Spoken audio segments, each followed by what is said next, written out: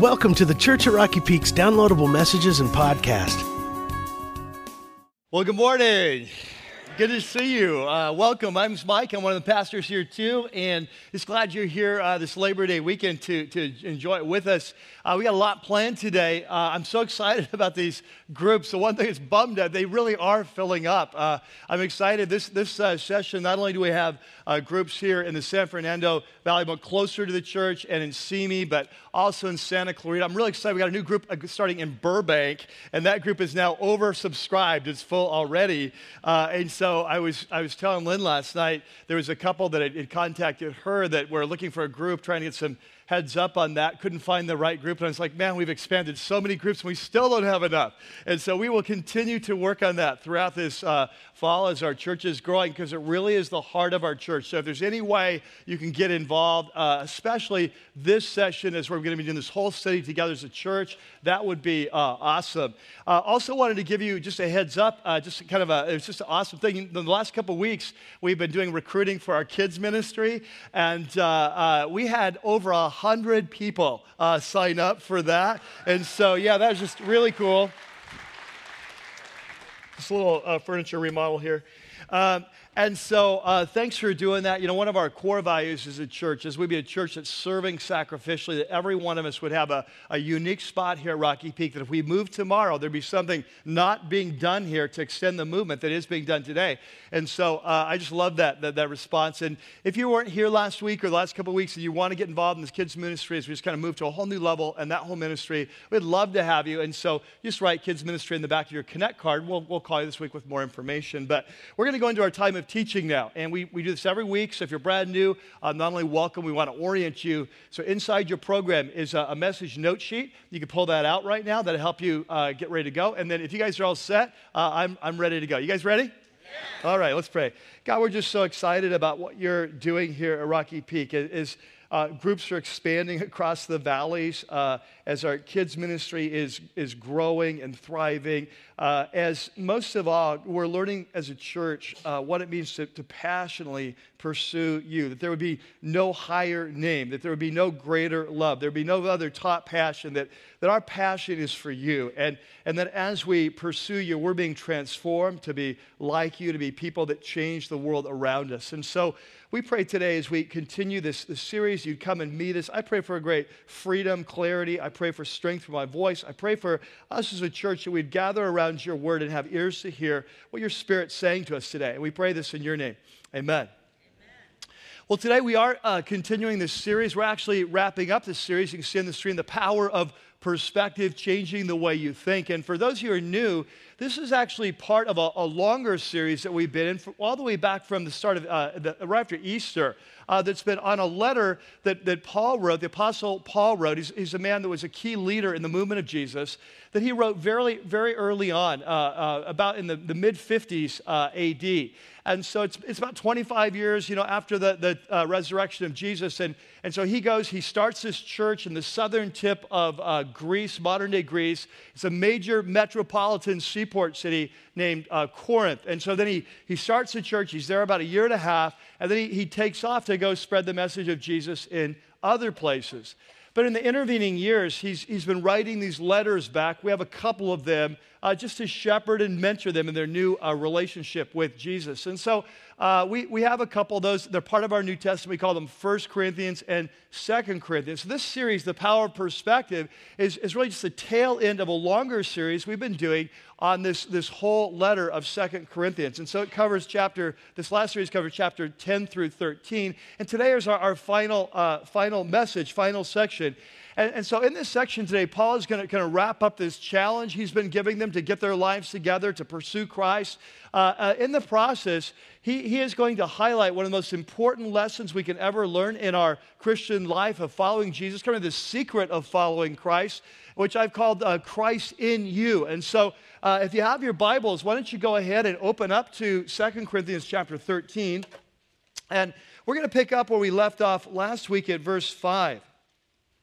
And so as we jump in, let me set the stage.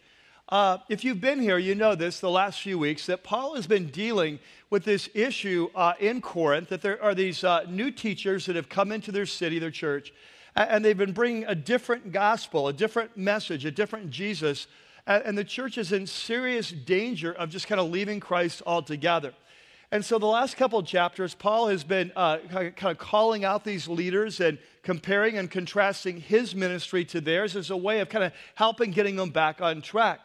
But if you were here last week, at the end of chapter 12 and the beginning of chapter 13, we find that not only is this church in serious danger of false teaching, but there's also a lot of other issues. Like there's all these broken relationships in their church. And we're talking big time factions, splits, bitterness, envy, shouting matches going on. And then on top of that, there's just open sexual immorality, blatant sexual immorality going on. There are kind of wild partying, debauchery. And so this church of Jesus that had started so amazingly with the Apostle Paul off to this incredible start, Holy Spirit comes in their life, changes them from the inside out, that somehow they've gotten derailed. They've stopped listening to Jesus, and they've really gotten derailed, and their lives are a mess. And so as he starts off today, Paul is continuing this challenge. Hey, you need to kind of get your act together, get back on track, because I'm coming to visit you, and I don't want to have to deal with this kind of in a harsh way when I get there. And so in verse 5, he says, examine yourselves to see whether you're in the faith. Like you need to test yourselves and say, are you really truly a follower of Jesus? You know, as followers of Jesus, we come under the lordship of Jesus. You're certainly not living that way. Are you truly a believer? He says, test yourselves. And don't you realize, and here's the key question that we're going to be coming back to today, don't you realize that Christ Jesus is in you? Don't you realize when you came to Christ, Christ came to live inside of you, unless, of course, you fail the test. You're not really a believer. And so this is going to be the key concept we come back to today, that when a man or a woman comes into relationship with God through Jesus, that Jesus himself comes to live inside of us. And so Paul is saying, how can you be living like you're living? Don't you remember who you belong to? Don't you remember who is inside of you? You're obviously not following him. And then he goes on, he says in verse 6, and I trust that you will discover that we, as apostles, we have not failed the test. And so this has been the big issue all the way through this letter. Is Paul a true apostle? Is he bringing the true message of Jesus? Is he a true Christ follower? And so Paul says, look, you need to stop testing us. You need to test yourselves. Look at your own lives. He says, I hope you'll realize that we have passed the test, that we are really from Jesus. And then verse 7, he says, now we pray to God that you will not do anything wrong. And so this is his desire, that they get back on track. Not that people will see that we have stood the test as apostles, but that you will do what's right, even though we may seem to have failed. And so there are some that were accusing Paul of all you really care about is your appearance and how you're seen. And Paul says, no, that's not it at all. I don't know if you've ever had this experience. If you've ever had kids, you've probably had this experience where you're row 3 of the supermarket, Vons or whatever it is, and all of a sudden your kids start acting out and having some kind of tantrum. They're about 3. And all of a sudden, like your first thought, right, is who else is here, right? Like you're looking around because you're not really concerned primarily about your kid at that time. You're more concerned about people that think that you're a lousy parent. And so Paul says, hey, listen, our concern is for you. We don't really care what people think about us. It's like people could think that we're a failure as an apostle. That's fine, but I just care about you and that you are walking well with God. And so in verse 8, he says, for we cannot do anything against the truth, but only for the truth. And so, all through the letter, Paul's integrity has been in question. He's just asserting again, we're just living our lives before God in truth. And he said, we're glad whenever we are weak, but you are strong. And so this is, again, another issue. Constant criticism. Paul, you're always in trouble. You're always arrested. You're always being beaten. You're homeless. You're poor. You're so weak. How can the power of Jesus be in you? And he's answered that the whole letter. But he comes back here and he says, listen, I don't really care if people see me as weak. I just want you strong. See, so over and over again, he's like, I don't care what they think of me. I don't care if they think that I'm weak. I don't care what I think I'm doing. All I care about is you, that you're walking well with God. So he just keeps coming back to that. And so in verse 9, the end of verse 9, he says, and our prayer is for your what? What's he say? Okay, let's. The rest of us can kind of wake up now. End of verse 9. Okay, he says, and our prayer for you is for your what? Good, perfection. And so, interesting, it's a different word than the normal Greek word for perfection or maturity. This is a word that has to do with completion. It has to do with restoration. Like, I don't know if you remember, but when the apostles James and John, when Jesus first called them to follow him, they were sitting in a boat mending their nets. That's the same Greek word. It's the word kartizo. It's a word about, it's perfecting, but in the sense of repairing something and bringing it to a sense of completion. And so this church is totally broken. And Paul says, my prayer for you is your perfection, for your healing, for your restoration, for your completion. And verse 10, he says, and that's why I write these things. You know, he's been coming on really strong. He says, that's why I write these things while I'm absent, while I'm away, so that when I come, remember he's coming for his third visit, I may not have to be harsh in my use of the authority, his apostolic authority, the authority the Lord gave me for building you up, not for tearing you down. So he says, the reason I'm coming on so strong in this letter is I want you to get your act together so that when I come, I don't have to deal with this and kind of tear you down, kind of discipline you, that I can build you up. That's what Jesus has really called me to do. And then he says in verse 11, he begins to sign off now. He says, finally, brothers, goodbye. In the Greek, it actually says rejoice, which was kind of a greeting. Finally, brothers, rejoice. And then he says, you need to aim for what? Good. Aim for what? Perfection. And again, he's not talking about perfection in the sense like you've never done anything wrong or doing wrong. He's talking about aim for completion. Aim for maturity. Aim for restoration. Get back on track. Pursue God again, is what he's saying. And then he says, listen to my appeal. He's appealing to them in this letter. Be of one mind.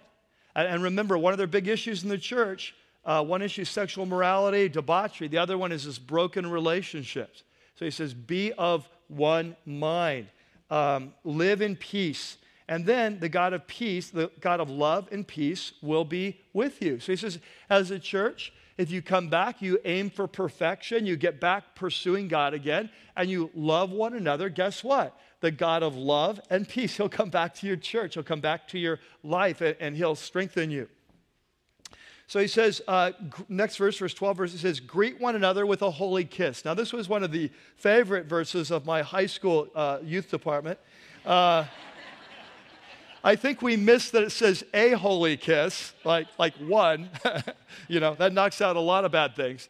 And then it's a holy kiss, right? So he said, in that day, you've seen this Middle Eastern type of greeting, the kissing on the cheek. And he says, hey, I want you to get along, love one another, be of one mind. And so when you greet one another with a holy kiss. There's not strife there. There's not broken relationship. It's a real relationship. And he says, all the saints. And remember, we have a lot of people, a lot of you here from Rocky Peak have come out of a Catholic or maybe some kind of Orthodox background. And in those settings, saints are often like super Christians, right? That, you're like, you do something amazing and you live an amazing life and you do miracles and you're maybe a saint. But in the Bible, a saint just means someone who's a follower of Jesus, someone who has given their life to Jesus. And in the Greek, it literally, saint means a holy one, someone who's been made holy by the death of Christ. And so he says, all the saints, the Christians, send their greetings. So from where Paul is writing. And then he ends up with this final prayer. We often call this kind of a prayer a benediction. And he says, may the grace of the Lord Jesus Christ. And of course, we've learned throughout the letter about the grace of Jesus. Remember back in chapter 8. When Paul was talking about giving generously, he says, remember the grace of our Lord Jesus, that he was the one who was rich, that he became poor, so that we through his poverty might become rich. And he talked about the grace of Jesus. Remember in chapter 5, he said that he who knew no sin, that he was made sin for us, took our place so that we might become the righteous. So we've talked throughout this letter about the grace of Jesus. He says, so by the grace of our Lord Jesus and the love of God the Father, the love of God. So we've learned about, in this whole series, how God is the architect of our salvation. that we rebel against him, we commit high treason against our king, but instead of destroying us, he comes up with this incredible rescue plan to give his very best, his son, to rescue us. And so may the grace of our Lord Jesus Christ, the love of God, and then the fellowship of the Holy Spirit, the triune God. So when you enter into a relationship with God through Jesus Christ, the Holy Spirit comes into our life. And he connects us with God the Father, the Son, the Spirit. There's a spiritual connection. We're in Christ now. But there's also a spiritual connection with all other believers vertically. And so you're in Christ, I'm in Christ. There's a fellowship. In the Greek, the word is that famous Greek word, koinonia, which means sharing, fellowship or sharing. Right? So he says, may the grace of our Lord Jesus Christ, may the love of this incredible God, may the fellowship of the Holy Spirit who ties us together, Father, Son, and Spirit, the triune God, may he be with you. And so he signs off. And so this letter that starts with really accusations and criticisms of the Apostle Paul, and he's walked us through this rebellion this church has gone through, how they rebelled against Paul as Christ's apostle. They've come back to Christ now. They've come back to the Apostle Paul, and yet there's still all these issues in their life. They're not really listening to the Holy Spirit. And so in this final passage, he is challenging them to get back online, to come back online with Jesus. Now, but in this passage, Paul raises this incredible, kind of seminal, profound question that goes to the heart of what it means to be a follower of Jesus. And he asks this question, don't you realize that Christ Jesus is in you? And it's really one of the most profound statements in all the New Testament about what it means to be a follower of Jesus and the secret to living this new life well that Christ has called us to live. And so what I want to do is I want to focus on this whole topic of this secret of Christ in us. And there in your note sheet, there's a section, and we're just going to look at two principles today as we wrap up this series. And this first principle is, again, it's one of the most profound teachings of all the New Testament. One of the downsides of being a long-time believer, like I want to ask you how, if you've been a long-time believer, but like if you've grown up in the church or you've been a Christian a long time, that one of the downsides is sometimes we miss the obvious, okay? That the teachings of Jesus, and they can become cliches to us. And so the reason something becomes a cliche is because it's profoundly true. But often in any area of life, once something becomes a cliche, it becomes a cliche, and then we forget the profound truth that it's really revealing. And so what this first principle it was going to be talking about is one of the most profound and amazing claims of all the New Testament. And I don't want you to miss it. So it's going to sound simple, but it's incredibly profound, and we're going to spend some time unpacking it. It goes like this, that if you are a Christ follower, so as you're sitting here today, you've given your life to Jesus, you've come into relationship with Jesus, with God through Jesus. If you're a Christ follower, that Christ lives in you. Now this is a profound and amazing claim, because what this is saying is that if you've come to Christ, that the creator of the cosmos, Jesus Christ himself, has come to live inside of you, that the same power that raised Jesus from the dead lives in you, that you are no longer alone in planet Earth, that Jesus Christ has come to live and dwell and empower you to live the life you were created to live. He's there to speak, he's there to lead, he's there to guide. That this Christian life that we're called to live, it's not about like following Jesus as if, okay, here's Jesus, and we're going to attempt in our own strength to follow him and become like him.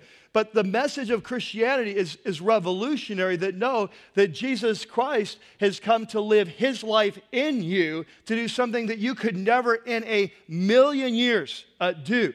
So that if you're a Christian, that you are no longer a natural person, that you are a supernatural person. Right? Because greater is he who is in you than he who is in the world. It's something that when a man or woman comes to Jesus, that there is a supernatural change at a core level of their being, that Christ invades your life, that he comes in. Now that is quite the claim, is it not?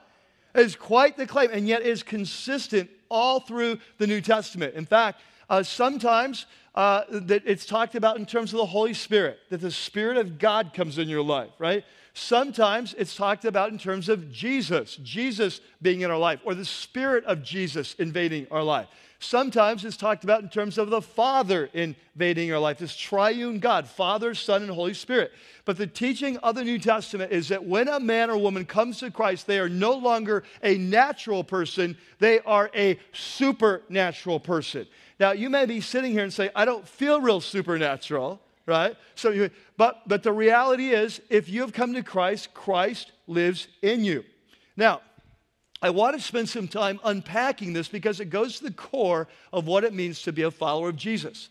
And I want to start with a passage that is there on your note sheet in John chapter 14. Jesus is one of the first to talk about this. And I put this passage in the New Century Version just because it's just very clear. But Jesus starts off and he's going to make this statement that he's going to say 3 times in this one passage. And here's how it goes. He says, if you love me, you will what? Obey my commands. Let's say it again. If you love me, you will obey my commands. So what does that mean if we don't obey his commands? We don't love him. Let's say it again. If we don't obey his commands, what does that say?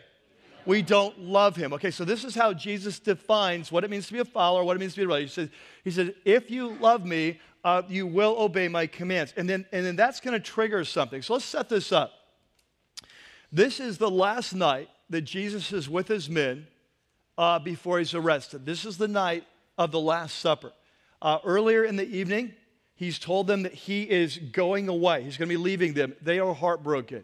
He says, but don't worry because I'm sending what I like to call a replacement Jesus to take my place. I'm sending, he says, another counselor, another helper. His name is the Holy Spirit. In the Greek, the word for helper or advocate or counselor, different translations will translate it differently. The word in Greek is the word parakletos, and para means alongside of, kletos means called. And so he says, I'm sending another who's going to be called alongside of you. And so that's why translators will try to wrestle with the best way. But it's basically someone to take Jesus' place. Like he's been their counselor. He's been their mentor. He's been their guy. So he says, I'm leaving, but I'm sending another one to come and to do what I did for you. And so that's the context. And so he says, if you love me, you'll obey my commands, and I'll ask the Father, and he'll give you another, see, he was the first, another helper, that's the word parakletos, to be with you forever, the Spirit of truth, the Holy Spirit. Now the world, I know it's those people who don't love Jesus, the world cannot accept him because it does not see him or know him. In other words, there's a perception issue. He says, but you know him because he lives with you, and he will be what? In you. And so Jesus is about to go to the cross, and that's going to enter into a whole new era of the human race. And so the Holy Spirit who's been with them is going to now invade their life and come to be in them. And now he says something interesting. He says, I will not leave you alone like orphans. Now on the surface, you say, well, what do you mean? You are leaving. You're going to the cross, and then you're going to heaven. You are leaving. And he says, yeah, I am leaving physically, but spiritually, I'm coming back.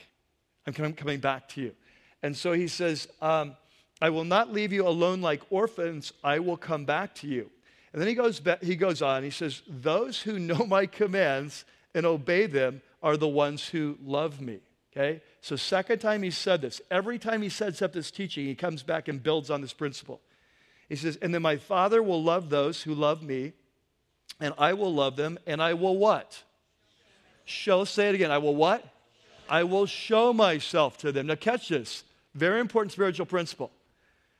Throughout my life as a believer, I've known believers that have come to Jesus. I truly believe that they're saved, but if you were to look at their life, honestly, their Christian experience is very mediocre. It's very low voltage. It's kind of pathetic in a way. Like they've come to Christ, but they've never really experienced any life transformation.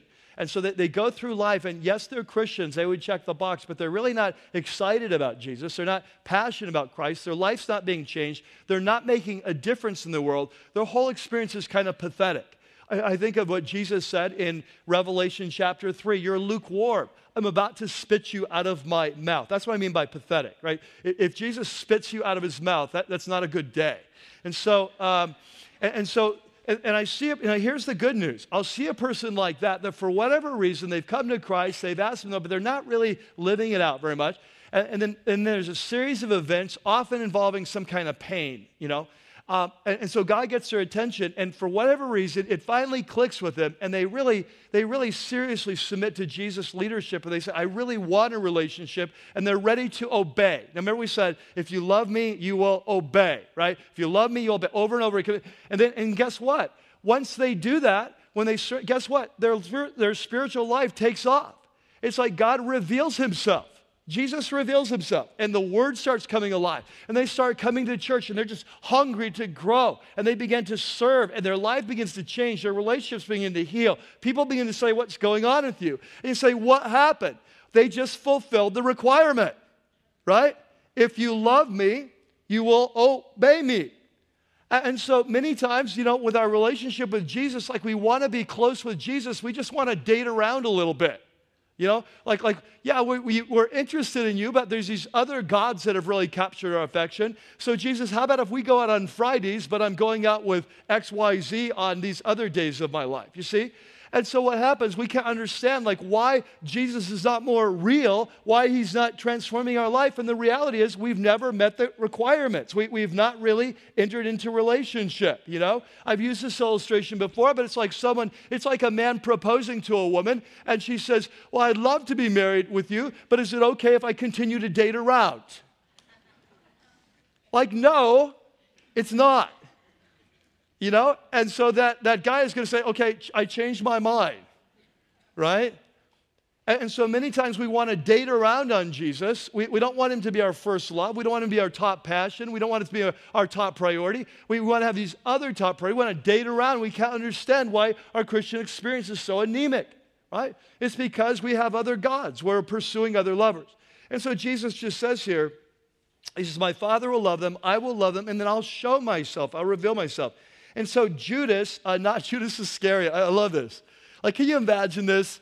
You're one of the 12 disciples and your name is Judas. What a bummer name. I remember that Far Side cartoon. There's that big elk or buck has that tattoo, he's got this birthmark, and it's like a target on his backside. Right? And his friend says, bummer of a birthmark, Hal. It's just you don't want to go through life if you're a disciple of Jesus, yeah, I'm Judas. No, not that one, the other one. But anyway, so John, he's writing this 50 years later, he's still got to tell people. It's Judas, not Judas Iscariot. He says, so Judas asks him the question, but Lord, why do you plan to show yourself to us and not to the world? Why do some people get to experience you, Jesus, and some don't? And he said, he goes third time. If people love me, they will obey my teaching. And then that triggers this chain reaction. Then my Father will love them. They'll come to, and we will come to them, and we will what? We will make our home with them, right? That will move into their life. And so this is the teaching of the New Testament. This is what Paul is talking about in 2 Corinthians 13:5. Don't you realize that Christ is in you? This is the teaching that when a man or woman enters into a relationship with Jesus, something supernatural happens.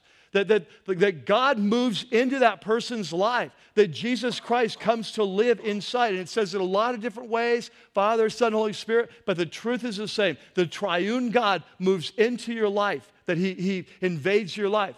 And so this brings us to then one of the most important teachings of this whole series. And this is the one teaching I want you to take with you.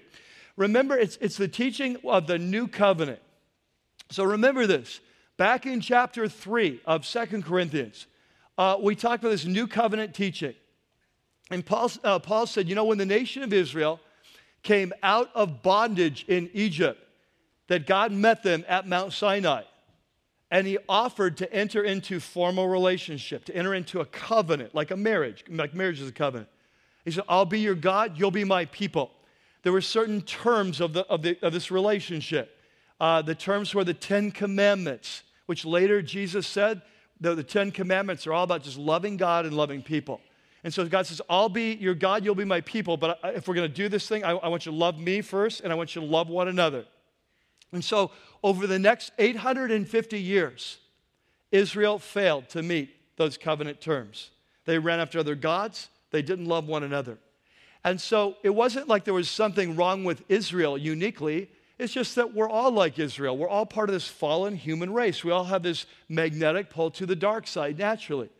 And so about 850 years later, God raises up a couple prophets. One's named Jeremiah, one's named Ezekiel. And God begins to predict that one day that God is going to do something new in the human race. It's going to be a new era of the human race. And that he's going to enter into a new covenant with his people. And this time, he is going to change us from the inside out. And so you remember when Jesus came then to initiate, remember the Last Supper. Jesus is there that last night, and he, after the Passover meal, which was a meal that was a symbolic meal about his death for us and the Lamb of God that was slain for the sins of the world. Remember that after dinner, he takes the bread and he passes it around for the very first time, and he says, this bread is my what? Body. And then he takes the wine, and he passes it around. He says, this is the blood of the what? The new covenant. In other words, the new covenant that Jeremiah predicted in chapter 31, that one day this new era comes. Jesus said, it's go time. I have come. We're ready to initiate the new covenant. In other words, by his death and resurrection, we're moving into this new era of the human race. And so we use this diagram. You'll remember this. We use this diagram to talk about what happens when the new covenant.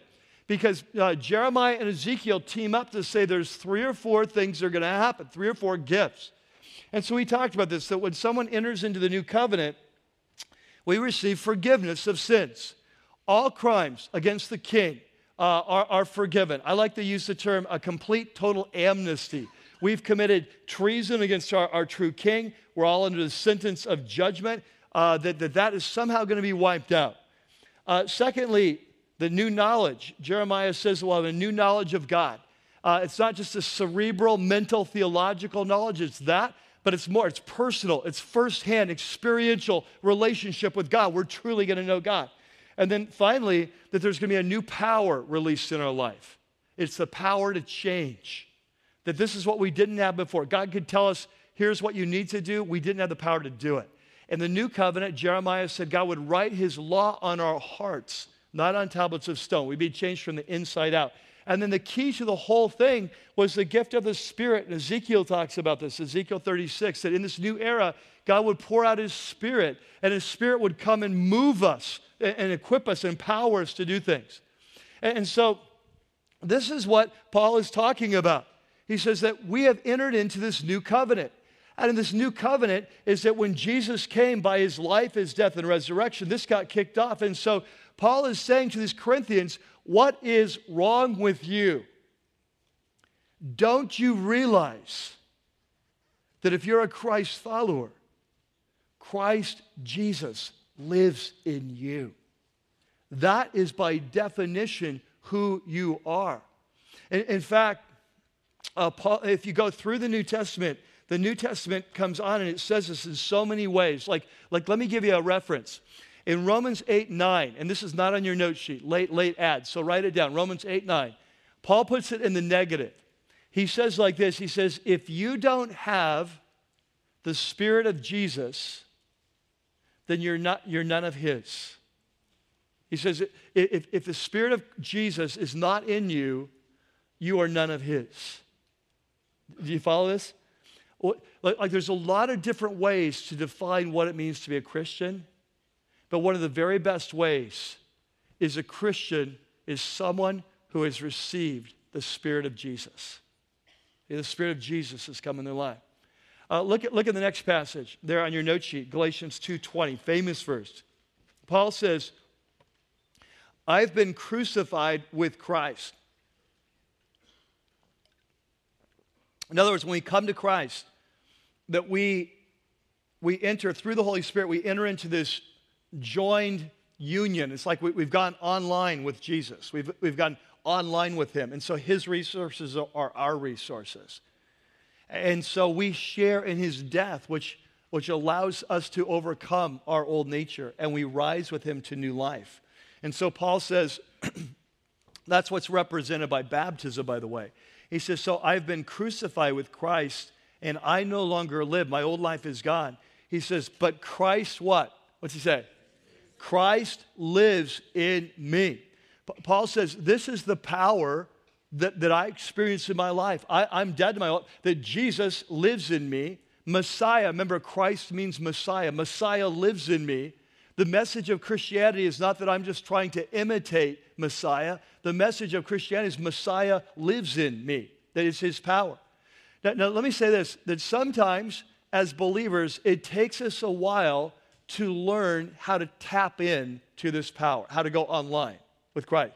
Because so many times, when it comes to becoming the people we need to be, we take responsibility for that, and we try to change ourselves by our own power. And I don't know if you've tried that, but it doesn't usually last very long. Like, if the only way you're going to change it is by your willpower, then it's probably not going to work. That there's a power that's released in our life as we learn to live by faith or trust in the Son of God, as we learn to depend on him to live his life through us. And there's a process of learning that. But here's what I want you to catch, men and women, that if you're a Christ follower, you have Christ inside of you, and you have everything you need to succeed in following Jesus. In fact, in 2 Peter, the opening chapter, Peter puts it this way. He says that we have received everything we need for life and godliness, being like God, through our knowledge of Jesus Christ. This is what John says in 1 John. He says, greater is he who is in you than he who's in the world. So if you're a follower of Jesus today, you have everything you need to succeed and follow Christ and please God. You have everything you need. Now, whether you've learned how to tap into that, I don't know, and that's sometimes a process, but I just want to tell you, you have this treasure inside of you. And so I want to encourage you, because I think sometimes in our life, we get discouraged too easily. I can't change with this anger problem. I can't change with this pornography problem. I can't change with this bitterness issue. I don't have the love of Christ in me. I can't seem to grow my generosity. Can I tell you something? That may be your experience, but the thing is, you have the power of Christ in you. You have everything you need. Now, tapping into it, that may be a journey to learn, but I just want to tell you, don't give up. Don't give up, because Jesus said, seek and you will find. And often it's the process of seeking that prepares us. It's trying our hardest and failing that prepares us to trust. You see, this is a journey, and I just want to tell you, I don't know where you are today. I don't know where your discouragement is today. I don't know what your area of growth is today, but I'm telling you, if you're a follower of Jesus, you have everything you need to succeed, right? You have it because Christ lives in you. And this is what Paul says. He said, I've been crucified with Christ. I no longer live. Christ lives in me. And so listen to what he says. The life I live in the body, I live by what? Faith.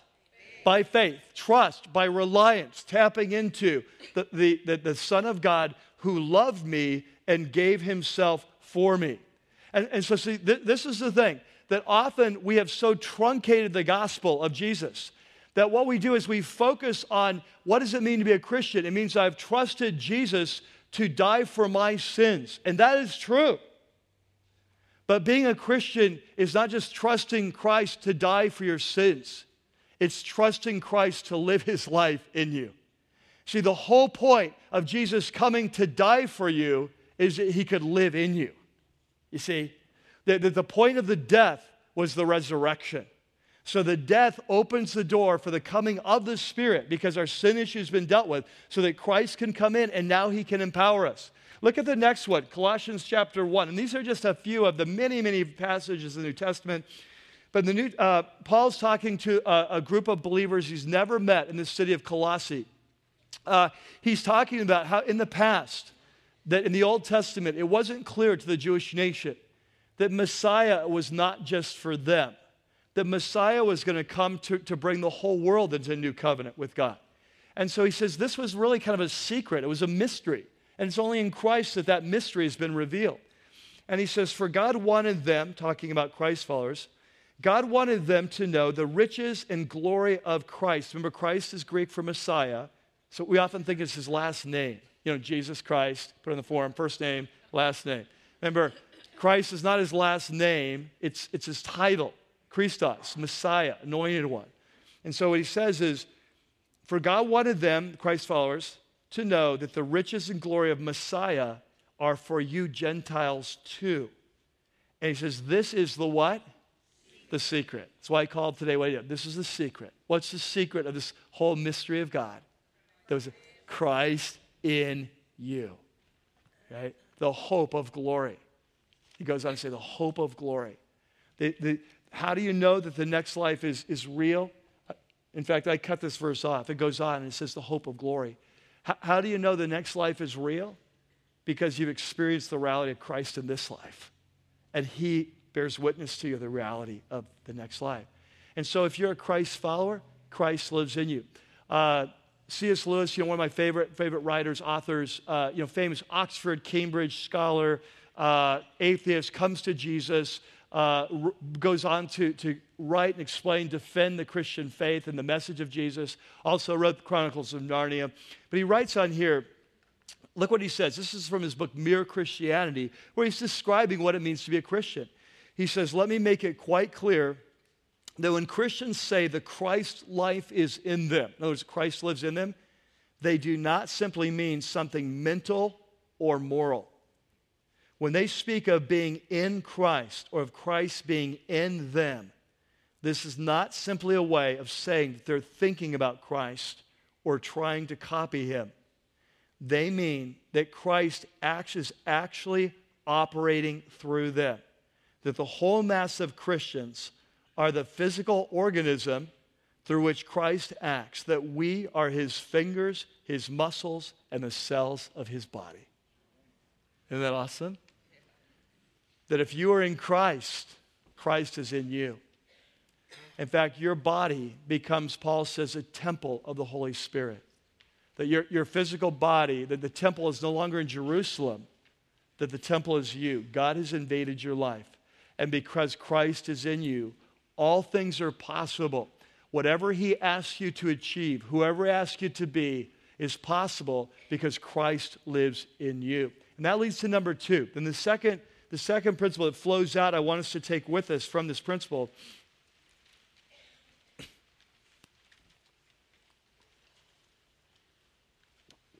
is that if Christ lives in you, if that's true, if when you become a Christian, that Christ comes to dwell in you, if Christ lives in you, then we need to let him lead. If Christ lives in you, then let him lead. And this, of course, is what the Corinthians weren't doing. Earlier in this series, we talked about what does it mean to be a Christian. And we learned in chapter 4 that it means that the Christian is one who says that Christ is Lord, that he's leader, he's head of the universe. And so by definition, to be a Christian means to come into a place where you realize who Jesus is, the veil has been removed, you see who he is as the Lord and leader of the universe, that you bow your knee to your true king, that you ask him the gift of total amnesty for crimes committed against you based on his death in your place, and that you bow the knee, you lay down your sword, you cross sides in the spiritual war, and you follow your new king. By definition, that's what it means to be a follower of Jesus, right? The problem is that these Christians in Corinth were not doing that. And to the point where Paul says, hey, you need to test yourself. Do you really understand what you signed up for? Did you really cross the line? Are you really in the faith? Is Christ really in you? Is that really true? Because I look at your church, I look at the mess, I look at the fights, I look at the anger, I look at the bitterness, I look at the factions, I look at the sexual morality, I look at the debauchery, and it doesn't really look like Christ is in you. I think Christ is in you, but you're not following, right? You're not listening. And so what we learned earlier in this series is that when Christ comes in us, the Holy Spirit comes in us, that he has an agenda. And his agenda is to transform us, change us from the inside out, that we would be like him. For example, there in your note sheet, you remember this passage we looked at it back in chapter 3. Paul says, we who with unveiled faces. So remember, he says, when you come to Christ, it's like the veil is taken away, and for the first time you realize who he is. We with unveiled faces, we all reflect, or remember in the Greek it said to behold or to see the Lord's glory. You see who he is. He says, we are being what? We're being transformed. We're being changed. And notice it's present and it's passive. It's ongoing. We're being transformed, but it's passive. It's something happening. We're not transforming ourselves, that we're being transformed. Okay? And we're being transformed into his what? Likeness. So the Holy Spirit's changing us to be like him. And it's with ever increasing glory. It's an ongoing. The longer you walk with Jesus, the more you should be like Jesus. And he says this process, it comes from the Lord who is the Spirit. So we enter into covenant. Remember, this is chapter 3. It's covenant chapter. We enter into the new covenant. The Spirit comes into your life. He begins to release his power. He begins to transform you, to change you. Think of it like a remodel. Think of your life like a house. Okay? When we come to Christ, our life is like a broken down, ramshackly house. And when the Holy Spirit comes in, guess who's in charge of this project, of this remodel? It's the Holy Spirit. We often think it's us. We think it's our job is to go to church and take good notes and listen carefully and pray and do all the right things and put this house in order. That's not it. The Holy Spirit is in charge of this remodel. Our job is to cooperate with him. You know, this last week we had our carpets cleaned. And so we always go through the same routine when this happens, is that my wife tells me what to do. So I get home on Wednesday night, I think it was about 9:30, and she says, okay, this is what you need to do. And I start following around the house and taking orders.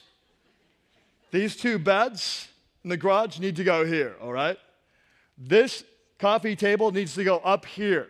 This cabinet needs to go over here. This needs to go in the bathtub, right? And so she knows what needs to be done. I don't know what needs to be done. I just do what she tells me to do. And the next day I come home and the house looks beautiful, right? You see, when you become a Christian, it's not your job to fix your life. It's the Holy Spirit's job. It was his idea to choose you in the first place. It was his job to decide that you needed a remodel. It was his job to draw you to Christ, open your eyes to who Jesus is, to show you who he was, to bring you to faith, to bring you to repentance. It's his job now to transform you to be like Jesus. Okay, so what is our job? Our job is to listen and to follow. Remember that? We listen and we follow. That's what the Corinthians were not doing. Jesus Christ had come in them. The power to change their life had come in them. They were not listening and following. And that can happen in our lives, can it? That you know, we can be a Christian, we can be a Christ follower, but sometimes we get off track for whatever reason, and we're not listening and we're following. And so like the Corinthians, our life begins to fall apart. And we begin to have broken relationships, and we begin to get involved in sexual immorality or debauchery or pride or arrogance or whatever it is, just like they do. And so what's the solution? The solution is if Christ lives in you, let him lead. And so Paul says this is what you need to do. So let's look at chapter 13, verse 11. This is what he tells them they need to do. 13:11, finally, brothers, goodbye. Aim for what? Let's say it. Yeah, I was kind of quick on the draw there. 13:11. Aim for what? Perfection. Healing, restoration.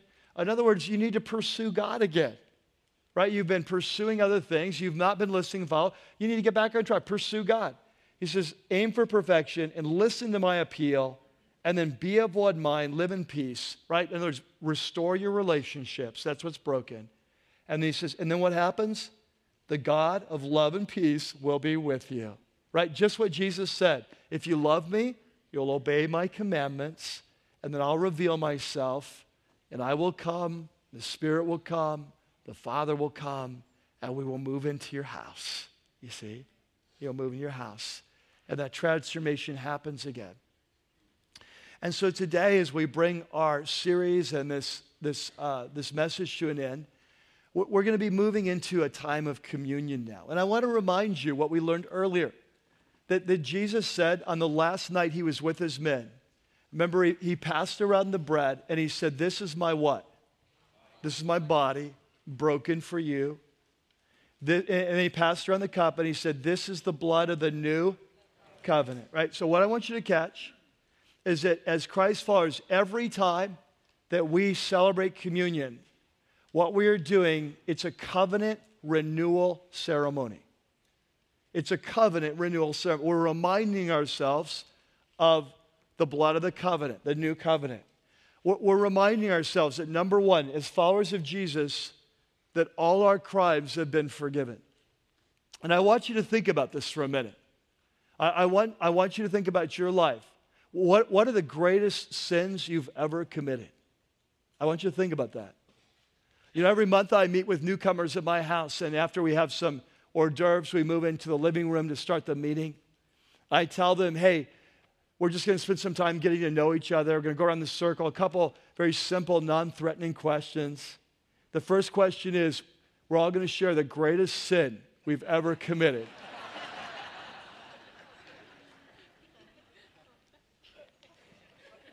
Then I tell them the second rule is that whatever's said at Pastor Mike stays at Pastor Mike. Of course, I'm kidding, but I'm serious today. I'd like you to think about, yeah, they're like, oh, that nervous laughter. No, just kidding, just kidding. And then they're really anxious to answer my simple questions, like, where did you grow up and what do you do for a living? But today, I want to ask you this in your life. What are your greatest sins you've ever committed? And when I ask you that question, what comes to your mind? Is there a betrayal? Is there an unfaithfulness? Is it sexual immorality? Is it a drunken binge? Is it a broken relationship? Is it hatred? Is it a lack of forgiveness? Is it bitterness in your heart? Like, what is your greatest sins, of your top 10 list? And what the new covenant was about, we're told in Colossians, is those accusations that were held against us were nailed to the cross, we're told in Colossians. They were nailed above his head. That's why he died, so your accusations could be paid for. And so every time we celebrate covenant, we're celebrating the forgiveness of sins. And catch this, it wasn't just for past sins, it's for present and future. Because there's only one way that sins get paid for. It's through the cross of Christ. And I don't know about you, but I'm not sinless, are you? Like every week there's sin. And so the cross of Jesus, the new covenant, says all crimes covered under that's part of the covenant. Part of the covenant you've entered into it as a Christ follower. Secondly, the invitation to new knowledge of God, firsthand relationship with God. It's a promise that he will be a father to you, that he will reveal himself to you if you want to know him. The promise of power, the power to change and transformation. We just read about that. And most of all, the gift of his Spirit, Christ in you, the hope of glory, to be in you what you cannot be for yourself. Every time we celebrate communion, we are celebrating covenant reality. We are reminding ourselves of the death of Jesus Christ, his body broken and his blood shed so that we can enter into covenant with him. Would you stand with me? Well, I'd like to ask you to bow your heads right now and close your eyes. We're going to enter into a time of reflection as we prepare to wrap up this series and to participate in communion. I want to ask you, first of all, if you're a Christ follower today, I just want to speak for a moment into your life, and do you realize what this means? That Jesus Christ, the one who created all things, creator of the cosmos, the one who conquered death, that person, he lives in you, that Christ lives in you, that there is no sin that you can't overcome. There is no area of obedience where you can't grow. There's no relationship you can't learn how to do well. That the same one who raised Christ from the dead lives in you, and that you have everything you need. You may have to learn, you may have to seek, you may have to knock, you may have to ask. It may be a journey to learn how to tap in that power. But the power that raised Christ from the dead dwells in you, that Jesus dwells in you. And then if you're here today and you're a follower of Jesus, but today, honestly, you're not really, there's not a lot to show for that you're more like the Corinthians. You've not been obeying. It may be a small thing, it may be a big thing, maybe short-term, long-term, but you can identify that you've not been letting him lead. And I want to invite you today as we wrap up this series, I want to invite you to come to the covenant renewal table. You'd remember what you signed up for, that Jesus is your Lord. And you would bow the knee, you'd come under his leadership, you'd receive forgiveness, and you would ask him to reveal himself to you and give you the power to change, and you would have him just moving into your life in power again. And then if you're here today and you are not yet a follower of Jesus, and yet this is just, God has been speaking to your heart while I've been talking, and you're just so hungry to enter into covenant with God. You want to be forgiven. You want to know God personally. You want to be transformed by his power. And you want to have Christ come and live in your life and teach you how to follow him. You're ready to leave your old life. You're ready to repent and turn from it and trust in Christ and his death for you to do what you could not do for yourself. Then I want to invite you today. There is no better way than to come to Jesus than to come by taking communion. And by, as you take his body, as you take his blood, just asking Christ, Christ, I want you in my life. I want to enter into covenant. Come into my life and save me. And he will do that today. And finally, I'd say if you're here today and for whatever reason you're not a follower of Jesus and you're not ready to follow yet, that I would encourage you that as we go to communion tables that you just find a quiet place around the room, spend some time, reflect and pray, but you would not participate in communion because communion is a covenant ratification renewal ceremony. And you don't want to kind of go through a show or kind of be hypocritical about that. You want to wait until you entered into covenant with Jesus, and it will take on such power in your life. And so, God, as we come to this communion table, as we come to the end of this series, we thank you for the new covenant. We thank you for your death and resurrection, your life that makes all this possible.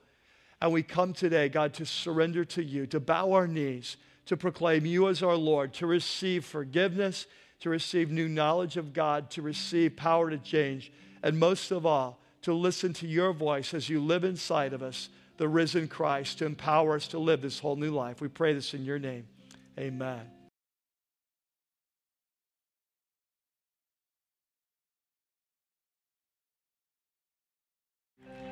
It's what Paul said in 2 Corinthians 5. He said that he died for us, that those who live should no longer live for themselves, but for him who died for them. Amen? And so we want to lay it down every day. Lay it down, die to ourselves, rise with him to the new life he's called us, not only for our sake and his sake, but the sake of the world around us. Amen? Amen. I hope you can be with us next week. We're going to have a very exciting time. We're moving into our fall series. Next week, where it's actually kind of Joel will be teaching and I will be kind of following up. We'll both be on stage next week. Joel will be giving a message. It's called Hungry. And he'll be asking the question, are we really hungry to grow as we move into this fall session, especially as we prepare for our life groups? I'll be coming up then at the end of that message to introduce this fall series that we're doing called The Assignment. Unleashing the Movement. And so inside of your program, you have one of these. It's not so much of an invite card. This is more of a message for believers probably than non-believers. Not that if they come, we'll turn them away. But this is really more for us to focus on what does it look like to follow Christ and carry out his assignment in our life and unleash his movement. And we're very excited about this. So that'll start not next weekend, but the following weekend. But it's really going to be a historic, I believe this fall is going to be a historic time in the life of our church. I've done a lot of study of the history of this church going back to 1977. And I believe that this fall is going to be a historic, life-defining moment in the life of many of our lives, in the life of this church and this movement that God's calling us to unleash. And so to help kick off that series and just signal that something very special is happening, on that very first weekend, we're going to have a party here. So after every service, think of the nation of Israel gathering around food. So we're going to be gathering. We're going to cordon off the 2 lower parking lots down here. We're going to bring in picnic tables and umbrellas and chairs. And then we're having 5 or 6 food trucks come in. And so we're just going to have just a fun party together. And so we'll be telling you more about that next week, but I definitely want you to get that on your calendar. You won't want to miss it. And you'll definitely not want to make plans to go out for lunch afterwards. You'll want to be here with us. And so until then, may the grace of our Lord Jesus Christ, may the love of God, and may the fellowship of the Holy Spirit be with you all as you revel in the truth that Christ is in you, the hope of glory. Have a great week, and we'll see you next weekend. Well, that's going to do it for this week's message. We hope you've enjoyed it as much as we have putting it together. Please visit us at rockypeak.org, where you can download more messages or have your questions answered. Remember, you can subscribe to our weekly podcast for free by searching for The Church at Rocky Peak from within the music store in your iTunes software. For lead pastor Mike Yearley and everybody up here at the Peak, thanks for listening.